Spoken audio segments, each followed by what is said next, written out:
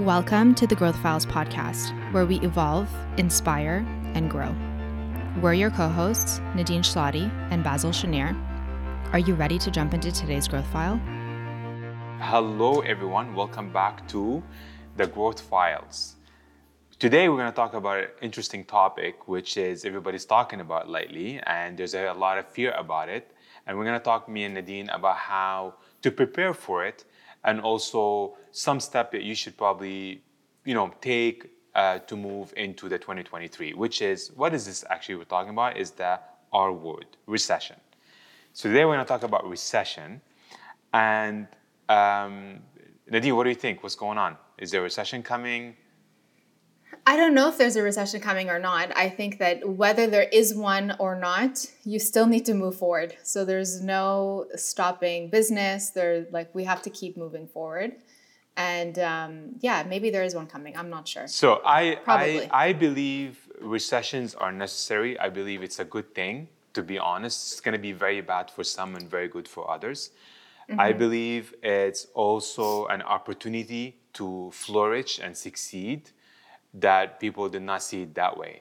Don't let the fear hold you down of how you can even shine in recession. I believe also we're going back to basics. Basics means there's gonna go from an employer point of view, employee to an employer. So talents are gonna be very competitive. Some of them are gonna be at a discount. People are gonna go back to basics. And when I talk about basics, I'm going to go a little bit off when I talk about what I mean by basics, so I visualize for our listeners what I'm talking about. So basically, I remember when I was, I think I was 14 years old, my dad took me to McDonald's, and then we're having a meal there. And after we just finished the meal, he's like, all right, go get the job applications you're applying here.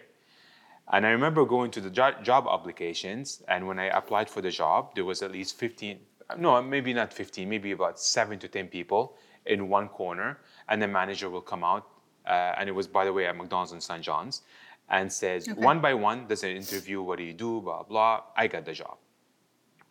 I got one job, and then I stayed there, actually, believe it or not, I would say 6 years, but it was one of the best experiences, I think, for someone who will, where I am today. I look back, and I think this is probably one of the things the best thing that ever did to me at the time when we didn't need to, but having a job was an amazing thing.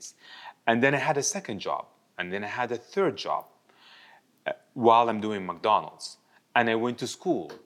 And what I'm saying is we're going to go back to basic to those days where you need to shine, where my satisfaction was, first of all, I needed to make money, or I needed to look at a career where I can succeed. Recession around me, no recession around me, it doesn't matter. I believe I was one of the happiest person ever by holding those jobs.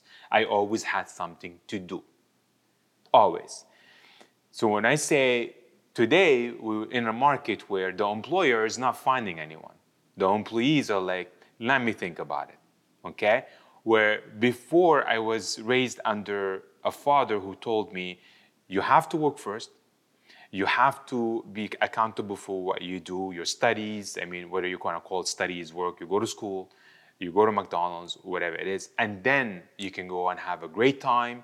There's rewards, there's vacation, there is a wedding you can attend. I believe those days are coming back because the last 5 years was super easy to make money. Anyone who wants to be successful had the opportunity to be, unless they decided not to move, basically, or to move forward. And I believe that this shift is going to happen in 2023, 2024, where all of a sudden, it's not up to you to, it's not up to you. You don't have enough options for that job. You don't have that much option. What you're going to have to do is, I remember when I started working in the car industry, the first thing I wanted, not just to sell cars, I wanted to prove to the company that I'm valuable. So I needed to achieve. So I needed to make sure that the satisfaction of my manager is satisfied, my upper management was satisfied, my accountant is satisfied. And there was a drive to make people basically satisfied. We're living in a world today where I don't care. I'm gonna, in the last 2 years, I can find a job. If, we're always accommodating. The tables are going to turn a bit, The tables are going to turn a bit. And I think this is why when I say we're going back to basics. Yeah, I totally agree with you. The tables are definitely turning. In the market that we're in, for sure, right now in Montreal, it's definitely a lot more employee-centered, if you will, in the sense that employees are just like ghosting on interviews. They don't care as much. They don't give as much effort anymore. There isn't that much care that we used to have in the past where people would really care about their bosses, care about where they're working. They're excited about where they're working. We don't have that anymore. And even we see it, sometimes we do interviews at the office. We've been doing a bunch recently because we've been recruiting. And, like 90% of people ghost their interviews. They just don't show up. And 90? they don't even care to say, and they don't even care to say that, sorry, I'm not coming because I got another job, or maybe I'm not interested. So it just goes to show you the level at which people care now. They don't care as much as they used to be, and that's really problematic. One thing, though, that I do think is important for this time period, and you talked a lot about it at the beginning, Bassett, you talked a lot about not having fear. And I think one of the best practices that you can adopt, whether it be in the recession or in your business in general or life in general, is to be equanimous. Being equanimous, what it means is, for example, when you throw a rock in the water, how the water splashes? Yeah. That's being reactive. Being equanimous is if you throw the rock in the water and the water stays still. So that's someone who is not reactive. It's someone that basically what I'm trying to say is try to be more anticipative rather than being reactive. If you know that a recession might be coming, then maybe it's time for you to prepare yourself and prepare what you need to do in order to make sure that your business will still be alive once we get to that point, rather than waiting for that point to come and being very reactive when it comes and not being sure what to do and being angry and upset, all that. Absolutely. Adapt. Yeah. And I don't know if you ever read the book Big Magic by Elizabeth Gilbert. No, I did not. She has a section in the book where she talks about how fear is always present in her life, but it sits in the back seat. And she's like, Nice. I never let the fear drive the steering wheel. I never let fear control like the music in the car or control the heating in the car. The fear sits in the back seat and I'm the driver. And the fear never steers the car. And that's kind of the same concept as what I'm trying to say, is that you will have fear. It's normal for you to have fear every day in your life, as long as that fear during that recession period isn't sitting in the driver's seat. It's sitting in the back seat. So you're acknowledging its presence. You know that it's there, but you're not being reactive about it. It's not changing anything in your life, and you're still moving forward, and you're not allowing that fear to take over how you're doing things on a day-to-day basis, especially in a moment where there is a recession and maybe your business might not be doing so well, or it's very, very difficult. Well, I don't want to sound negative, but when you say fear and if the recession is coming, when I say it's good also, it's not just, it's negative. Mm-hmm. I want to say it's positive. It's because it's going to have to force you to do better. Absolutely. At the end of the day, you have to become better at what you do. You have to become better at what you execute. You have to be valuable for yourself and for the company. And those are things that I think is going to create a huge opportunity, because if you also bring solutions in a recession time for your employer or a new process, you will succeed 10 times more, in my opinion. Yeah, one of the really important things on this point is really to ensure that you never compromise your business standard. Oftentimes people will enter these types of recessions and they'll become really lean in their business, in the sense that they start cutting certain services that maybe they were offering before. And what that does is it comprises the standard that your client is used to.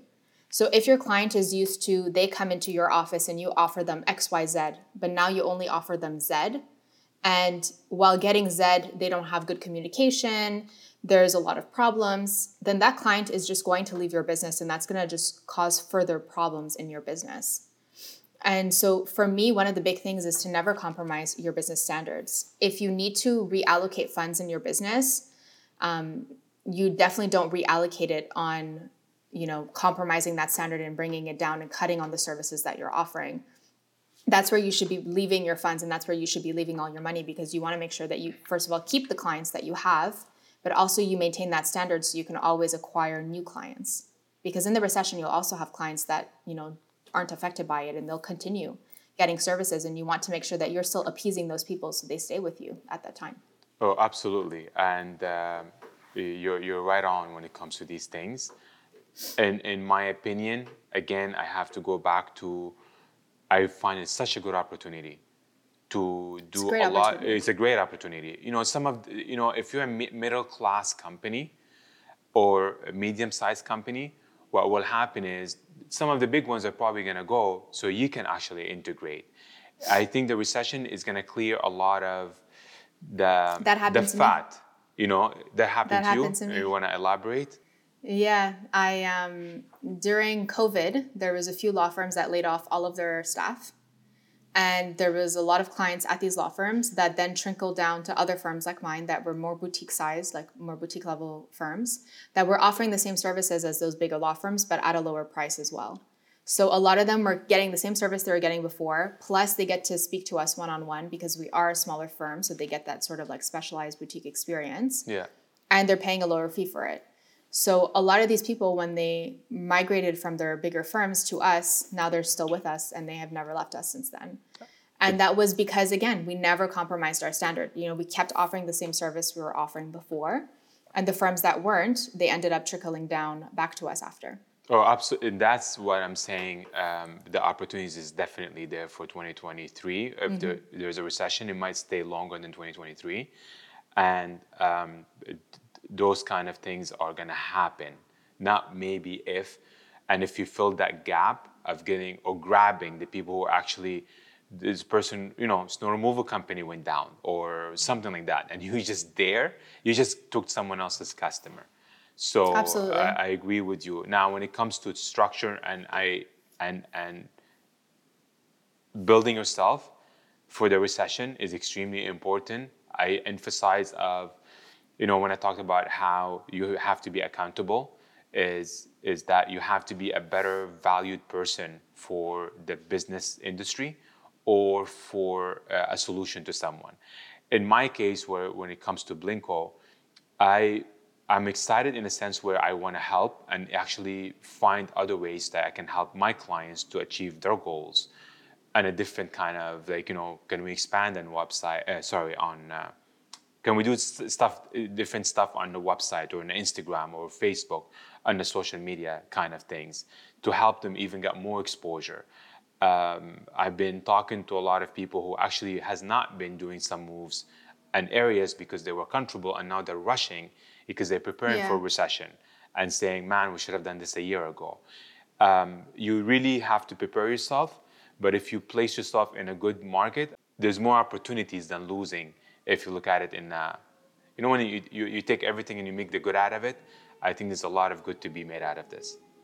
Yeah. And in terms of structure, don't be scared to change the structure of your business in a positive way. I'll give you an example. Like for me, very counterintuitive. I actually think that raising your fee is a way for you to change your structure without changing your services. Like now you're going to have a lot less clients during the recession as what you normally would expect. But what you can counter is you'll have less clients, but then you'll raise your fee a bit so the clients that can stay and can afford your service, then they'll be able to afford that higher fee. And there are a certain subsect of people that will say, well, I don't want to charge a higher fee. I'm not worth this amount. There is I don't know if you know, Basil, but Tiffany & Co., they sell a $2,000 paperclip. Did you know that? Yeah. And I always say I like to think that I'm a $2,000 paperclip. So it's the same type of thing. You can charge any fee that you think makes sense based on the product that you're selling or the product that you're offering. And if in a situation you're going to have a lot less clients, you can raise your fee a bit. It has to be logistic and it has to make sense. But you can raise it up to a certain level so that your business doesn't have such a massive impact when you lose clients during the recession. So that's another way for you to counter it as well. And also, to counter it is, if you're an enterprise or a company like me, there's also a great opportunity to get new talent that Absolutely. you can add to your team. And I'm looking for that. I already basing my culture and how, if I'm always on the look for who get laid off, what can I do, who can I bring on to the team, and give him value. But I think they're gonna be a lot of talent out there looking for jobs, and you just need to grab them. Absolutely. And if you want to keep that talent in your office, in your business, offer them intangible perks as well. So don't offer them only monetary perks and high salaries, but also offer them things that bring them little bits of joy in your life. Like whether that be, for example, having like an office lunch every Friday, or giving them flexibility with their schedule, or maybe having days, like for example, at our office on Fridays in the summer, everyone finishes at 3. And I really kick everyone out of the office because I think summer is the only nice time in Montreal. Go enjoy your life. You can stay in the winter in the office. It's also about how we treat people that work for us. If you see a lot of value in your employees, and your employees are extremely valuable, as long as you can see that, then offer them other perks apart from just their salary. Having a salary is nice, but then if your employee is not happy, if they're not pleased, if they don't feel a sense of community in the space that they're working in, then they're going to seek employment elsewhere. And it's our jobs to ensure that they want to stay here because genuinely they're happy and they don't want to leave this space. And if you can find a way to do that in your business or in your office, then I think that you're really succeeding just by doing that, because you'll be able to at least keep the talent that you spend so much of a hard time trying to acquire at the same time. And in the same time, your success is your team's success. Like at Blinko, I always said, when people tell me, how did you, I did build Blinko, but I was never a videographer. A lot of people say, you're the videographer or you're the photographer. I'm like, no, I'm not. So at the end of the day, the guys who made Blinko, not just me, is the people who actually, filmed, edit, write on Blinko magazine. So, and to treat them super well is extremely important because they want to come back. You don't want to lose them either because you've been building with them a relationship or whatever it is. One thing that I like to say with regards to my team is I actually tell them this all the time, I might be the one driving the ship, but you're the ones who steer the ship. Like I ask them all the time, how do we improve this business? This is actually fantastic. Yeah, love this. Yeah, how can we? I have these like touch-based meetings with them where I ask them, give me feedback. I want feedback. I want feedback as your boss. I will give you my feedback, and I want you to give me feedback on this business. Where have we not done so well? Where can we do better? What are things that bother you every single day that we can get rid of? Like, what are certain tasks that could make us more efficient if we maybe change them? And I have them give me this type of feedback because, again, they steer the ship. I don't steer the ship. Yeah. I just drive the ship forward, but they're the ones who control where we're going. And you need to have that type of dialogue, like this type of open dialogue with your employees, because otherwise you're just like closing yourself off in your office and you're the boss. But in theory, we are the boss, you and I, but we're not disconnected from the people that are working for us. They're doing a lot of really valuable, important work, and it's important to consider that and understand that they see things that we don't see. Absolutely. And their eyes will lay on things that we will never lay eyes on. And it's important for them to share what they're laying their eyes on, because if we don't know what it is and they don't bring it to light and they don't feel comfortable sharing it with us, then we can never make changes in our business that could bring our business forward and maybe could make the business a lot more successful. Oh, absolutely. Also, when it comes to building the business, I'm very so transparent with them and difficulties and success stories and milestones. So going to a recession, I don't make them fear it. I actually make them aware of it. So we need to excel a little bit more in this aspect, or we need to excel a little bit more in that aspect. And that's why I'm saying that it creates such a good opportunity of also improving ourselves, improving our product within, so we can even shine further. I totally agree. I love it. Yeah. So these were our thoughts on hopefully the not coming recession, but if it is coming, these are some ways that we think could really help you improve your business and improve your work with your employees as well. Thank you so much for tuning in with us today, and we can't wait to see you at our next episode.